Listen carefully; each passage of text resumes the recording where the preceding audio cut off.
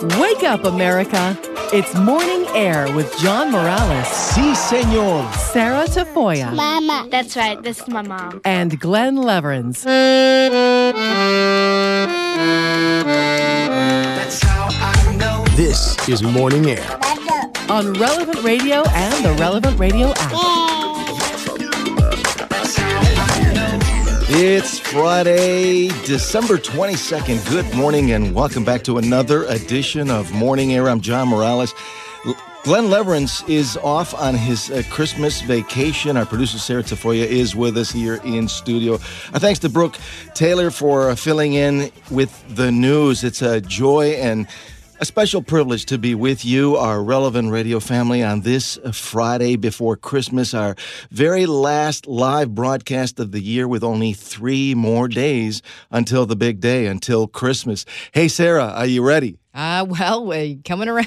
We gotta be ready. We have very little time, but you know what? There's still a couple of days to get all the everything tied and bowed and buttoned up and ready to go. Absolutely. I am Thank with goodness. you. For sure. We got a jam-packed show here this hour. We'll chat more about some of our favorite Catholic traditions coming up next hour. Now, in case, for whatever reason, if you haven't been tuned in and you haven't been listening to Relevant Radio, we have a special Christmas gift for you, a brand new update to our Relevant Radio app. Before you head over the river and through the woods for your Christmas travels, make sure you download our updated app.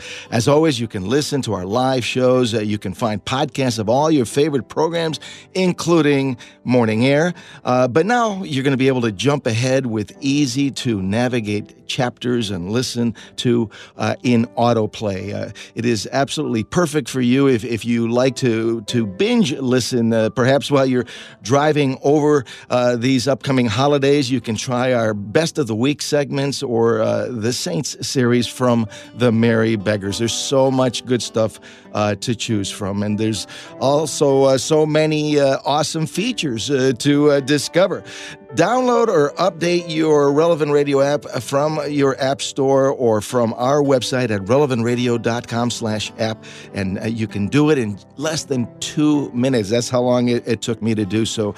Try to get this done today. As always, we always begin every single show in prayer, giving thanks to our Lord for all the many blessings. And with a spirit of gratitude, especially this morning, we have so much to be grateful for all the many blessings here in 2023, and we continue to pray through the intercession of our Blessed Mother Mary, the Mother of God, and we continue to pray for all of our intentions and all of your intentions as well. In the name of the Father, and of the Son, and of the Holy Spirit, amen. Hail Mary, full of grace, the Lord is with thee. Blessed art thou among women, and blessed is the fruit of thy womb, Jesus. Holy Mary, Mother of God, pray for us sinners, now and at the hour of our death. Amen. Our Lady of Guadalupe, patroness of the Americas, patroness of the unborn and of Relevant Radio, pray for us. Saint Joseph, patron of the Universal Church, pray for us.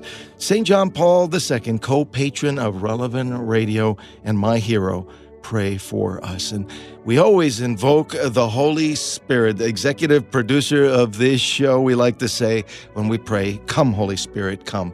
In the name of the Father, and of the Son, and of the Holy Spirit, amen.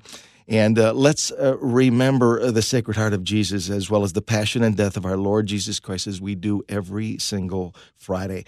Our power scripture from the Playbook of Life this morning is from Luke 1:46 through 49, from Mary's Magnificat.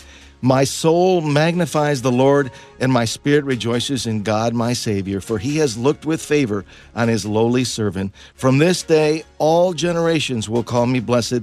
The Almighty has done great things for me, and holy is his name. Our Blessed Mother Mary, in her visitation to her cousin Elizabeth, prophesied that all generations would call her blessed. For 2,000 years, the Catholic Church has been calling Mary the Blessed Mother.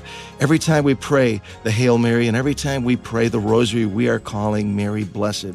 Our mother is blessed because of her yes to God and the fruit of her womb especially Jesus Christ, our Lord and Savior. So in these final 3 days of Advent, let's continue to meditate on Jesus, the reason for this season.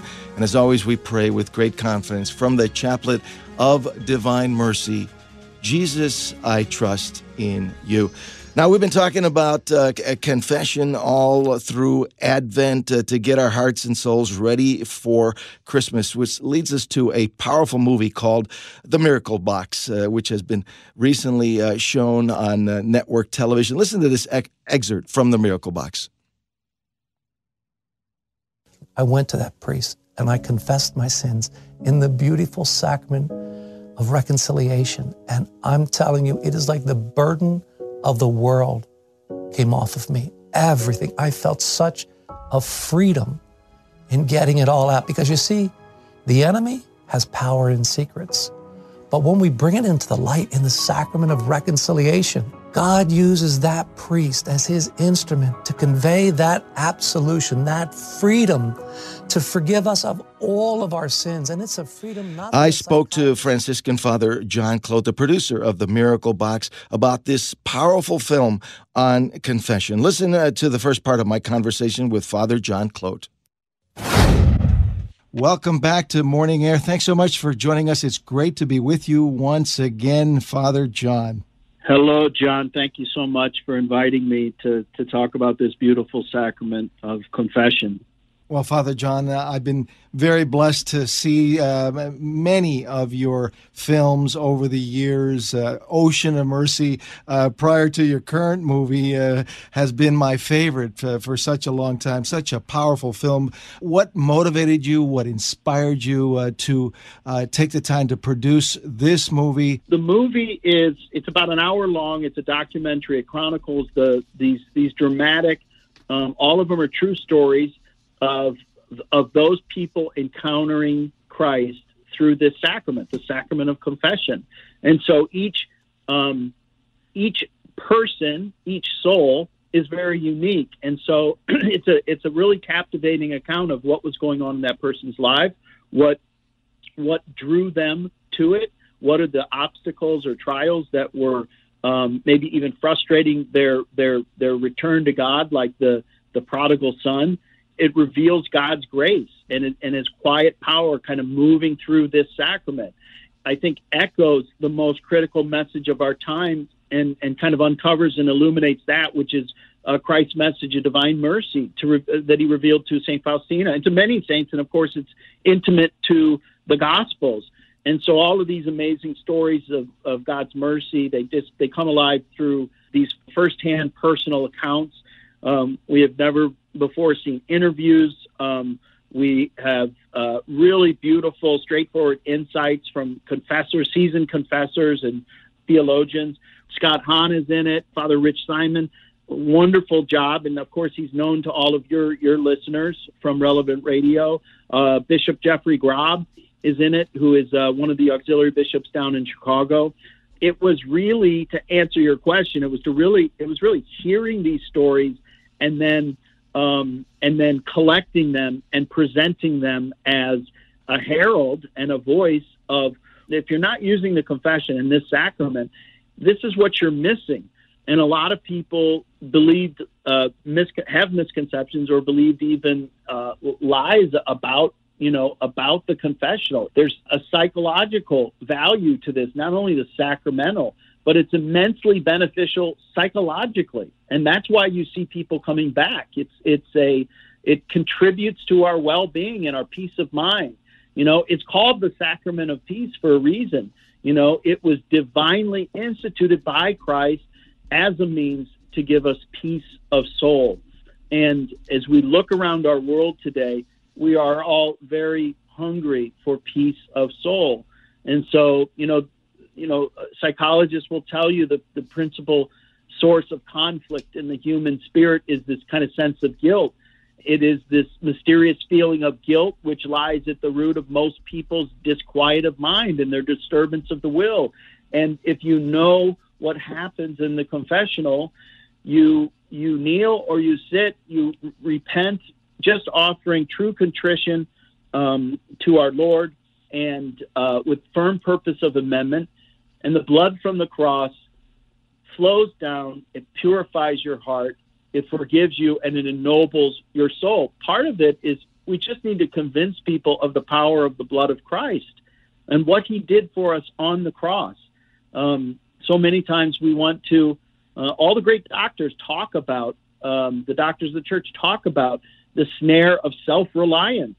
We can rely so heavily on ourselves. We don't want to obviously give ourselves license to sin, but when we are broken and wounded, we need the sanctifying grace and the actual grace that's offered in this beautiful sacrament. One of the things that you address in the film that really hit home was how is it that we see such long communion lines, people going up to receive the Eucharist every Sunday and even during the week, but the lines for confession are always so short, with a few exceptions. That's a great point, and I wanted to cover it in the film. And it's interesting. I think the reason is, John, because confession, as Father Rich Simon says in the film, it's the one sacrament that really, it needs real honesty. Kind of in all the other sacraments, we don't have to lay bare our lives or our failures or our regrets in the same way that we do in confession. And so we have to risk that vulnerability, that self-reflection. We have to be honest about it. And it's the one sacrament, if we do it sincerely, that we can't just sit back and be shallow or passive. The mask has to drop off.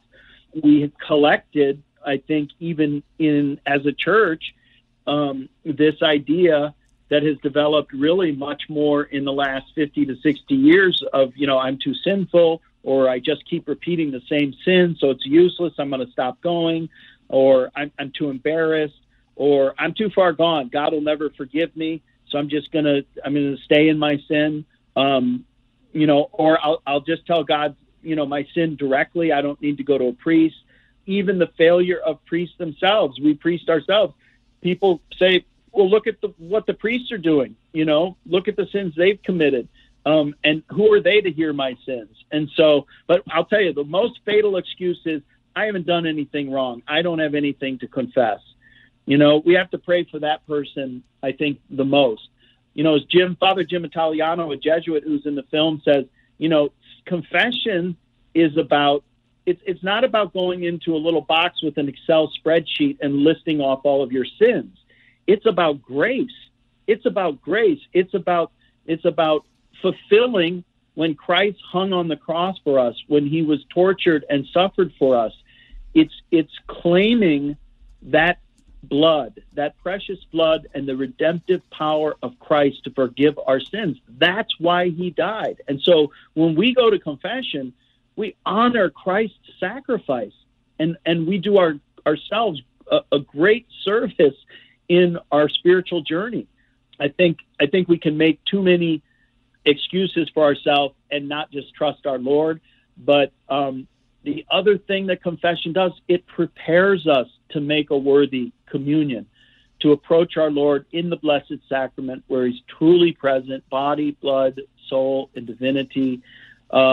We reap all the benefits and graces when we go to him with a clear conscience and full of his grace, because it's medicinal. The Holy Eucharist is medicinal. It's medicine for the soul, and we need it for this spiritual journey, especially today. Can you share with us just a little bit of a few of your favorite stories, the most powerful stories that you think you want to share with our listeners? When I did the film, because when I was at the National Shrine of St. Maximilian Kolbe in Libertyville, I was there for several years. The friars have a beautiful ministry of confession there, and they offer confessions, twice a day. And in the morning at like 10 in the morning, and then again at 6 at night. And people come from all around the diocese, the archdiocese, to experience that sacrament. And God bless the friars for making that available as much as they do. I wanted, when I made the film, I didn't want to just talk about the sins of near perfect individuals. I wanted to talk about the transformation that happens for real people. We are all the prodigal son going back to our father's house. What needs to take place is the prodigal son had a sense of repentance. He said, I know what I'll do. I'll go back to my father, and I'll ask him just to be one of his servants. And, of course, we know the story from Luke's gospel. You know, the father runs out to meet him. He runs out to meet him. He throws his arms around him, and he embraces his son, and he kisses him. And this is just an overwhelming experience of the Father's love. And that's why Jesus himself told that story. And so one of the film's the accounts that we have is a woman who had 3 abortions, and she found healing and forgiveness, in that sacrament in a very profound way. She tells her story. We had a successful entrepreneur. He was addicted to drugs and alcohol and pornography. It destroyed his marriage at one point. He tells his story. We had a mother of 3, Daphne Gutierrez. She's here in Phoenix. She became blind and hadn't been to confession in 17 years. She was convinced God couldn't forgive her. Her story is really, truly miraculous because she walked Blew me away, Father John. Blew me away. It was so powerful and so inspirational to see a miracle of biblical proportions. I mean, the kind of miracles that happened when Jesus walked the earth. The story of Daphne is she was physically blind, and she went into confession after 17 years. Within 48 hours, she had 20/20 vision again. And the doctors, now this condition she has, there's no possible way. And she attributes it to confession. And I saw her a couple months ago, and she has beautiful brown eyes, and they are still 20/20. She's raising her 3 kids, and it's a very powerful story. And when you think of it, physical sight is more easy for our Lord to restore to us than spiritual sight, because for the spiritual sight, we need to cooperate with his grace. He will never interfere with our free will. And Daphne, what's beautiful about her story is she was so resistant all the way up till literally, that she was standing in front of the confessional door. She did not want to go. And yet our Lord is so good, and he's so tender, and he's so precious, and he loved her so much. And he uses her story. I think he wanted her story to be told, to be used as an example of cooperating with his grace and what he is willing to do for us.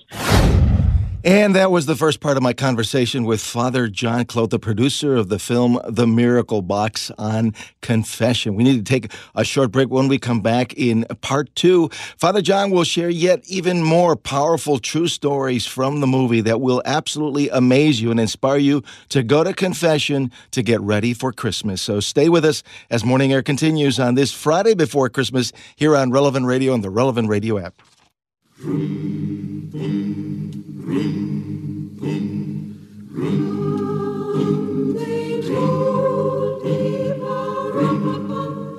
And welcome back to Morning Air. I'm John Morales along with producer Sarah. Thanks so much for joining us on this Friday morning here on Relevant Radio and the new Relevant Radio app with only 3 more days until Christmas. In case you haven't heard, we made a big announcement on Wednesday and have a special Christmas gift for you.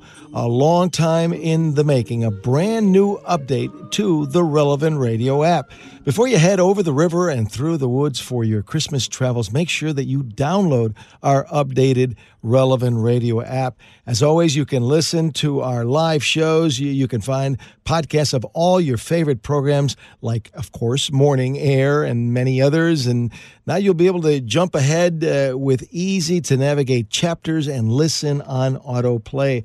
This is perfect for you binge listeners while you're driving over the holidays. You can try our Best of the Week segment or the Saint series from the Merry Beggars. There are so many awesome features to discover. Download or update your app from your app store or from our website at relevantradio.com/app. It only takes about less than 90 seconds, so do it right away. Do it this morning. Now, we've been talking about confession this morning, and this is a great way to get ready for Christmas. Listen to the second part of my conversation with Franciscan Father John Clote, the producer of The Miracle Box, which chronicles the dramatic true stories of those encountering Christ in the sacrament of confession. Father John, there's so many powerful stories in your film, The Miracle Box. Can you share with us just a little bit of a few of your favorite stories, the most powerful stories that you think you want to share with our listeners? The story of Daphne is she was physically blind. And we interviewed the doctors in the film, and she went into confession after 17 years. Within 48 hours, she had 20/20 vision again. She has beautiful brown eyes, and they are still 20/20. She's raising her 3 kids, and it's a very powerful story. And when you think of it, physical sight is more easy for our Lord to restore to us than spiritual sight, because for the spiritual sight, we need to cooperate with his grace. He will never interfere with our free will.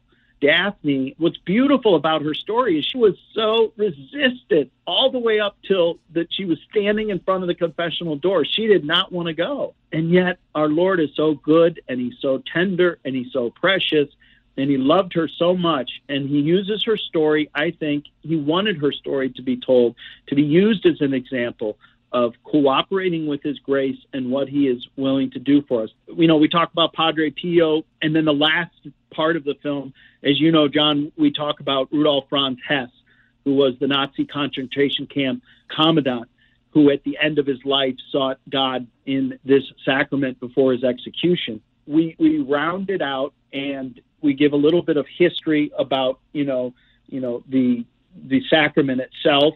And so that in a nutshell is the synopsis of the film. But I think, if I may just add, the Commandant Hess is also very inspirational to see this guy who really needed God's mercy more than anybody. I mean, you talk about a great sinner. When our Lord said to Saint Faustina, "The greater the sinner, the greater right he has to my mercy." I mean, you talk about a sinner. I mean, this guy was responsible for tens of thousands of deaths in Auschwitz while he was the commandant. And yet, at the very end of his life, he repented, and he asked for a Catholic priest who heard his confession, and he received the Holy Eucharist. I mean, it's an amazing, amazing story that you tell in the film. What's amazing about that story is the Catholic priest who heard his confession is a priest who was brought to him for whatever reason. He was a Jesuit priest, and he was brought to Auschwitz, and he was brought in front of Commandant Hess. And for whatever reason, this is like 3 or 4 years earlier, Hess let him go. He let him go. When all the other Jesuits from this guy's community, he threw in the camp. And for whatever reason, he let this guy go, and this guy was the one that ended up hearing his final confession. There's no accidents with our Lord. The Miracle Box really uncovers and illuminates Christ's message of divine mercy as revealed to Saint Faustina. And I think that example of the commandant in Auschwitz is as good as any. It's amazing, and since I did the film, I've heard from other people who have had experiences, in the confessional. And I tell people, look, if you're away from the church right now, or you're away from a spiritual routine, daily prayer, weekly mass, monthly confession, and it will change your life. You're going to our Lord and you're saying, I need your grace. I think most of it in the spiritual life is show up and say yes. And God can do so much with those two dispositions, In the final moments that we have, can you talk a little bit about the process of going to confession, something that you cover in your movie? It's really pretty simple, but I think people still need to hear the importance of contrition, confession, and satisfaction. The formula is very simple. You come into the confessional, you say, forgive me, Father, for I've sinned. My last confession was. And I'll tell you what, I want to stop right there because people may think they're embarrassed to say, well, my last confession, Father, was 20 years ago. You just made that priest's day by saying that, honestly. Priests love to hear people coming back to the sacrament and to the church and to God. That's why we're there. That's why we're offering this beautiful sacrament that Christ instituted. So that's the first thing. The two dispositions you need are firm purpose of amendment and true contrition, and that just means you're going to try not to sin again, and you are sorry for your sins. So those are the two things. You walk in with that disposition, and absolution is given, and then you just be precise as you can, and it helps to say the number of a particular sin. If you haven't been in a while, make a general confession to a priest. Make an appointment. I always encourage priests at my parish. We have closed confessionals where you can go anonymously behind the screen, not just in some room where there's a little. We literally have a wall up. It gives them the grace of anonymity, and it's a courageous act. You're laying yourself, your heart and your soul bare to a priest who stands in for Christ, but Christ rewards that trust that you give him. I promise you that because I've seen it over and over and over again, that our Lord works through the confessional. Find a priest that you can speak to, that always helps. But don't give up on this sacrament. And if you haven't been to confession, I invite all your listeners, go to confession. At Marytown, they have them all the time. So there's a good place right there in Chicagoland that people can go. Also, the friars down at in the Loop at St. Peter's, they have them pretty extensively as well. In your movie, The Miracle Box, you have some fantastic theologians like Dr. Scott Hahn who actually talk about the biblical basis for confession, why the Catholic Church teaches what it teaches, and why we just can't go to God alone like many of our Protestant and evangelical friends think. We basically talk about the two scriptural anchor points for this sacrament in the Church, John 20. And Scott Hahn, who's a professor he's a theologian at Steubenville. He goes into the scriptural depth which only which he does so beautifully. He really does a fantastic job with the scripture.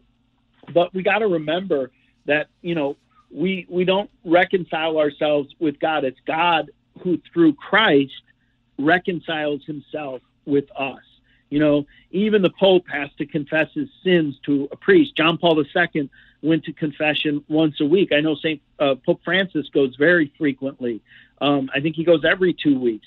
Saint Jose Maria Escriva, he even said sometimes he would go more than once a week when he thought he needed it. One thing about frequent confessions is you start to see patterns in your life. You start to see triggers. You start to see, wow, I noticed that when this happens, I fall into this particular fault or sin. And you start, you learn more about yourself. And through the Holy Spirit, you have greater self-awareness. So it's important to notice and to note that just confession isn't about, having our sins forgiven, but it's about receiving actual graces. I mentioned the whole idea of sanctifying grace, and that's really key, because the chief effects of sanctifying grace is it makes us holy. It makes us pleasing to God. It makes us adopted children of God. It restores the divine life within us. It makes us, again, temples of the Holy Spirit. It gives us the right to heaven, in a sense. So it sanctifying grace is huge into the confessional, and that's truly just a gift from God. Like I said, show up and say yes. It is the sanctifying grace that enables us to grow in patience and to resemble God, who's patience himself. And then we have also the actual grace. So there's two kinds of grace working in the confessional: sanctifying grace, which I just explained, and then actual grace, which is more transient, but it is nonetheless, that's what you feel like when you walk out of there and you're like, okay, I'm reset. I got my marching orders. I'm good with God. I've identified those areas where I'm falling short, and I'm filled with God's grace to be a herald of his gospel now. Father John, final moments, a word on the infinite ocean of mercy of our Lord Jesus Christ in this sacrament of mercy in confession. Our Lord's mercy, he told St. Faustina, his mercy is incomprehensible. It is, it's inexhaustible. He loves us so much. He will find every way to bring us to that mercy. And again, what are we denying ourselves when we kid ourselves and say we don't need to go to confession, or we don't? I'm talking for Catholics here. We say we don't need to go to confession.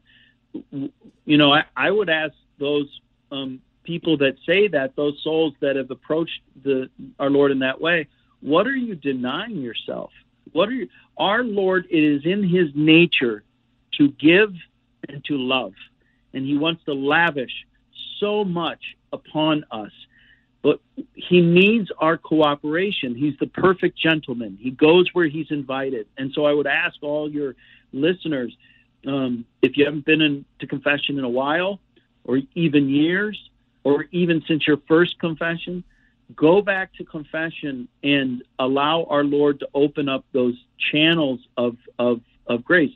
No matter what the worst sins are, he tells St. Faustina, the worst sins and sinner, if you come to me with a spirit of repentance, which is all scriptural, your sins are like a drop of water in an ocean of my mercy, in an ocean of his mercy.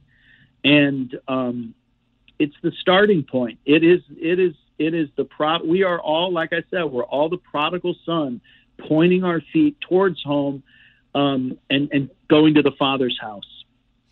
Well, Father John, I so much appreciate your time. Real quickly, where can our listeners get a personal copy of The Miracle Box? A couple different places: Amazon, eBay, Leaflet Missile, and the Pope Leo Institute. Those are 4 places right there: Pope Leo Institute, eBay, Amazon, and Leaflet Missile online. Well, Father John, thanks once again. It's been outstanding to spend some time with you talking about this beautiful sacrament of mercy, sacrament of joy, of confession, and of your outstanding movie, The Miracle Box. Thanks so much. God bless you. Thank you, John. And that was the second part of my conversation with Franciscan Father John Clote, the producer of the film The Miracle Box. If you missed any of our discussion, you can listen to our Morning Air podcast at relevantradio.com or on the new Relevant Radio app. To order The Miracle Box, go to Amazon or eBay, and I guarantee you, after you watch this movie, you will never look at the sacrament of confession in the same way. We need to take a short pause. When we come back, Bishop Daniel Mueggenborg will look ahead to this Sunday's gospel. Stay with us. There is much more to come here on Morning Air on this Friday before Christmas on Relevant Radio and the Relevant Radio app. Dios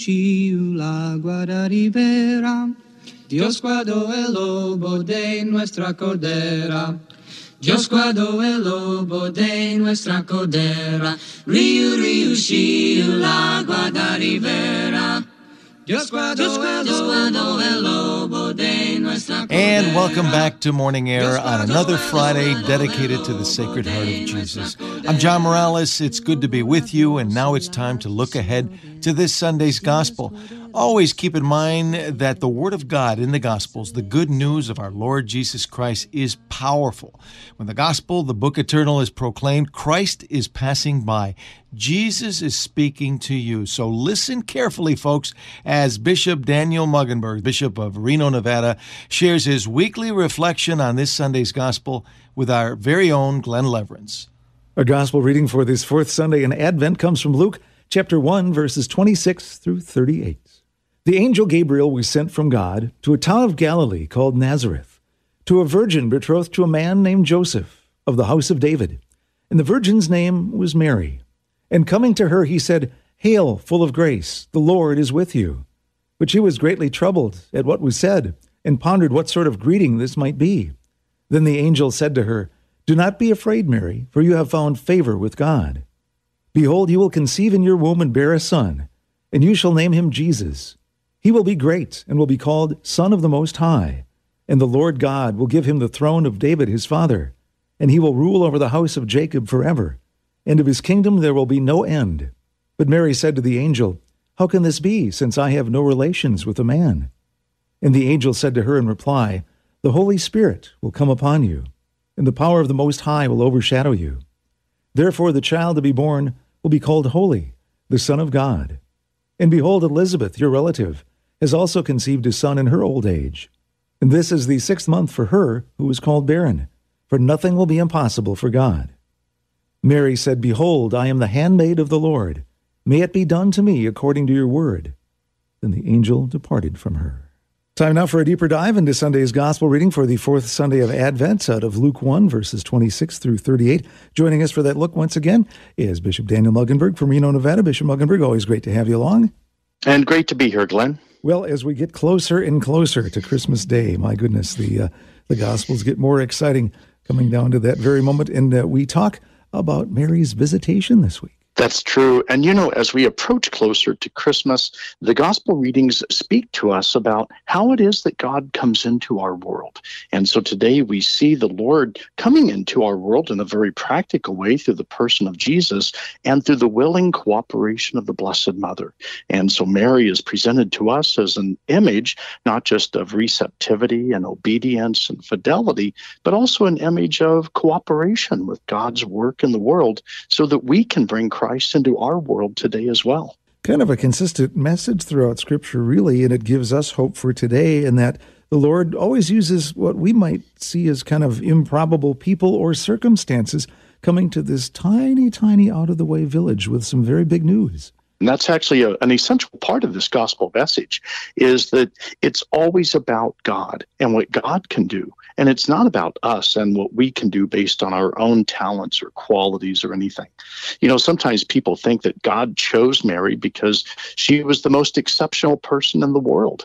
But this reading tells us that really God chose Mary in many ways because she was someone who was relatively insignificant in the time of Jesus. Being a virgin who was not yet married fully and did not have children. And to be in Nazareth was to be in one of the most backwater parts of the world. And so literally, God is choosing someone who was considered by the world to be a nobody in a no place, to be his chosen instrument for his greatest work of salvation.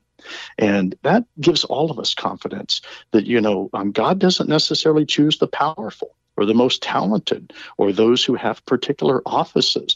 Sometimes God chooses some of the most unlikely people to do some of his most extraordinary work. And that really allows his strength to shine. And Mary received boatloads of grace right there. She did, and the grace that she received was not a grace that she earned. It was the grace that God gave her so that she could fully carry out God's will, to be the mother of Jesus, a worthy mother of God's Son. And so Mary understood her blessedness. She understood her graced existence, really to be a pure gift from God for the sake of mission. And so she readily used those graces that God gave her to accomplish the mission that God called her to. And that's an example for all of us, because so oftentimes we use the graces that God gives us for our own pursuits and interests, rather than, first of all, prayerfully considering how we can use them for the service of God and the mission of the gospel. Also, Bishop Mueggenborg, sometimes we might feel in our own strength we want to do certain things first so that we think we're ready to be used by God, where Mary, as a young person at the time, just said, okay, here I am. She did. She presented herself to the Lord, and that's one of the other important parts of this passage, is that sometimes people think that Mary was saying yes to a particular task that God was asking her to do, as though Mary were saying, okay, I'll give you so many months of my life or so many years of my life to do this for you. But in fact, Mary was saying yes, not to a task, but to a person. And her yes was a resounding yes to that relationship that endured long beyond just the raising of Jesus. We know that she followed him in his ministry, and that she was with him at the cross, and she was with the disciples in the upper room at the moment of Pentecost.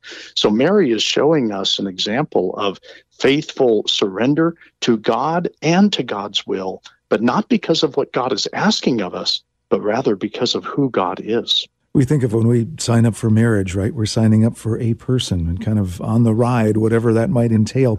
When a friend asks us to do something, we'll do it not for that particular task often as much as just because of who is doing the asking. We are kind of tied into that particular person, ready to help them in whatever they need. And that is how Mary looked at it in the extreme. Very true. Mary very clearly says that she is the handmaid of the Lord. And in doing that, she is defining her identity in relationship to God. And that's what John the Baptist did just a few weeks ago. Mary is very clear about who she is and who she is not. And because of that, she can also be clear about receiving the mission that God has given to her. And so she says yes to that out of her great love and out of her great faith. And because of that, she becomes an example to all of us, especially as we approach these final days and hours before Christmas. And she looks at it with a job as a servant to the Lord, as opposed to just a co-partner or something like we might think of if we're not thinking exactly right about it. And that title, servant of the Lord, is one that's deeply rooted in the Old Testament, especially in the prophet Isaiah. And so in a real sense, Mary sees herself as embodying the whole people of Israel as the servant of God. And so she's just about her, and it isn't just about her relationship with God, but she understands that her mission is going to affect the whole people of Israel, and in fact, the whole world. And so she really has that sense of doing something, not just for God, but that God will do something through her for God's people. And so she understands that connectedness to all humanity. And that shows us an integration of faith that really should inspire us to consider how God wants to touch other people's lives through us as well. And finally, did it take a while for the church community down through the years to appreciate all that Mary did, as we might today, given her humble start? Oh, I definitely think so. And we see that reflected in the development of our reverence and our appreciation and our understanding of the ministry that Jesus entrusted to his mother as that develops in the first few centuries of the church's life, especially in the writings of the church fathers, and how they came to understand Mary as the new Eve, as the fair ewe, and all of these other terms in relationship to Jesus himself. And so we always want to be clear and careful to always understand Jesus or understand Mary in relationship to Jesus, because that is where she receives her greatest dignity, and that is the dignity of being the primary disciple of our Lord. Just a great way to contemplate Christmas through the eyes of Mary. Thank you for that reflection today, Bishop Mueggenborg. If you'd be so kind as to wrap us up with your blessing. The Lord be with you, and may the blessing of Almighty God inspire us by the Blessed Mother's response of faith, so that we too will say yes to God's will, and so bring about Christ in our world today. In the name of the Father, the Son, and the Holy Spirit, amen. Amen. And thank you, Bishop Mueggenborg. And now it's time for another episode of Glenn's Story Corner. Our story today is called The Moment by Bob Perks. I've never seen him sitting anywhere else. Even as I pull up alongside their modest one-bedroom apartment, I can see the front door. As always, he's at his kitchen table. It's small and very cluttered. There's only one chair for anyone visiting. One is more than enough for two reasons. Both he and his wife are in wheelchairs, and no one visits. They look poor by every measure one might have for being poor. He needs a haircut and can't spare the money for one. His wife would love the attention a hairstylist would give her, but that's out of the question. He lives in sweatpants and old tattered t-shirts. She's always in housecoats faded from years of use. They barely survive on Social Security. The apartment is on one level in a development built for low-income residents. Access is easy with parking nearby. This is the third time I've been there. I needed someone to go grocery shopping even though relatives live close by. His list isn't very long, but each item is very specific. 1 pound of straight bologna, he says. Do they have crooked bologna, I ask. He politely smiles and says, they'll know at the deli. We go over item by item. With each, he explains what not to get as well. I don't want the store brand, it's too dry. Then he always asks for 6 bananas, always 6, even though I was there just 3 days ago.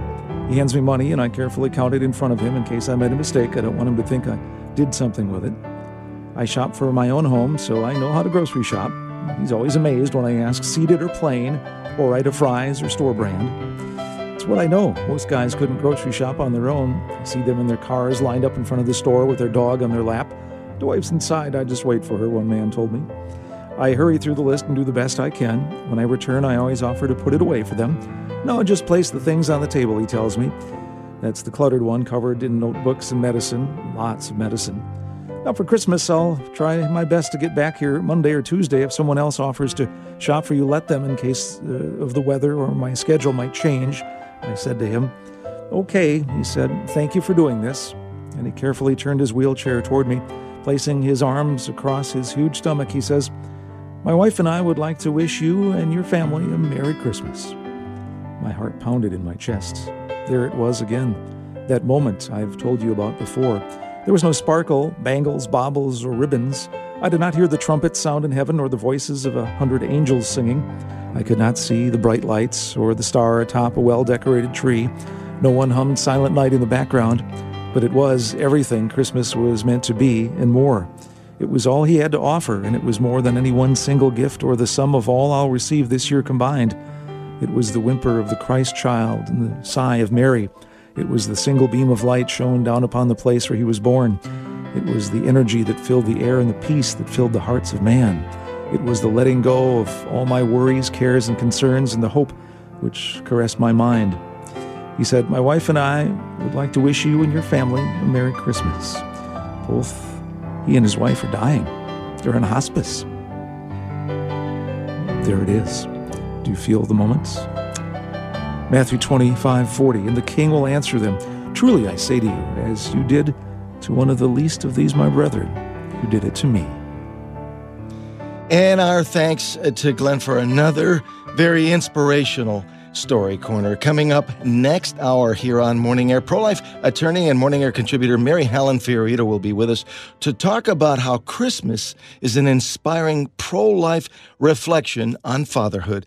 Plus, Father Joshua Caswell, the pastor and superior general of the Canons Regular of St. John Cantius in Chicago, will join us to talk about sacred music during the Advent season and the Christmas season. So stay with us. There is much, much more to come in the final hour of Morning Air on this Friday before Christmas here on Relevant Radio and the Relevant Radio app.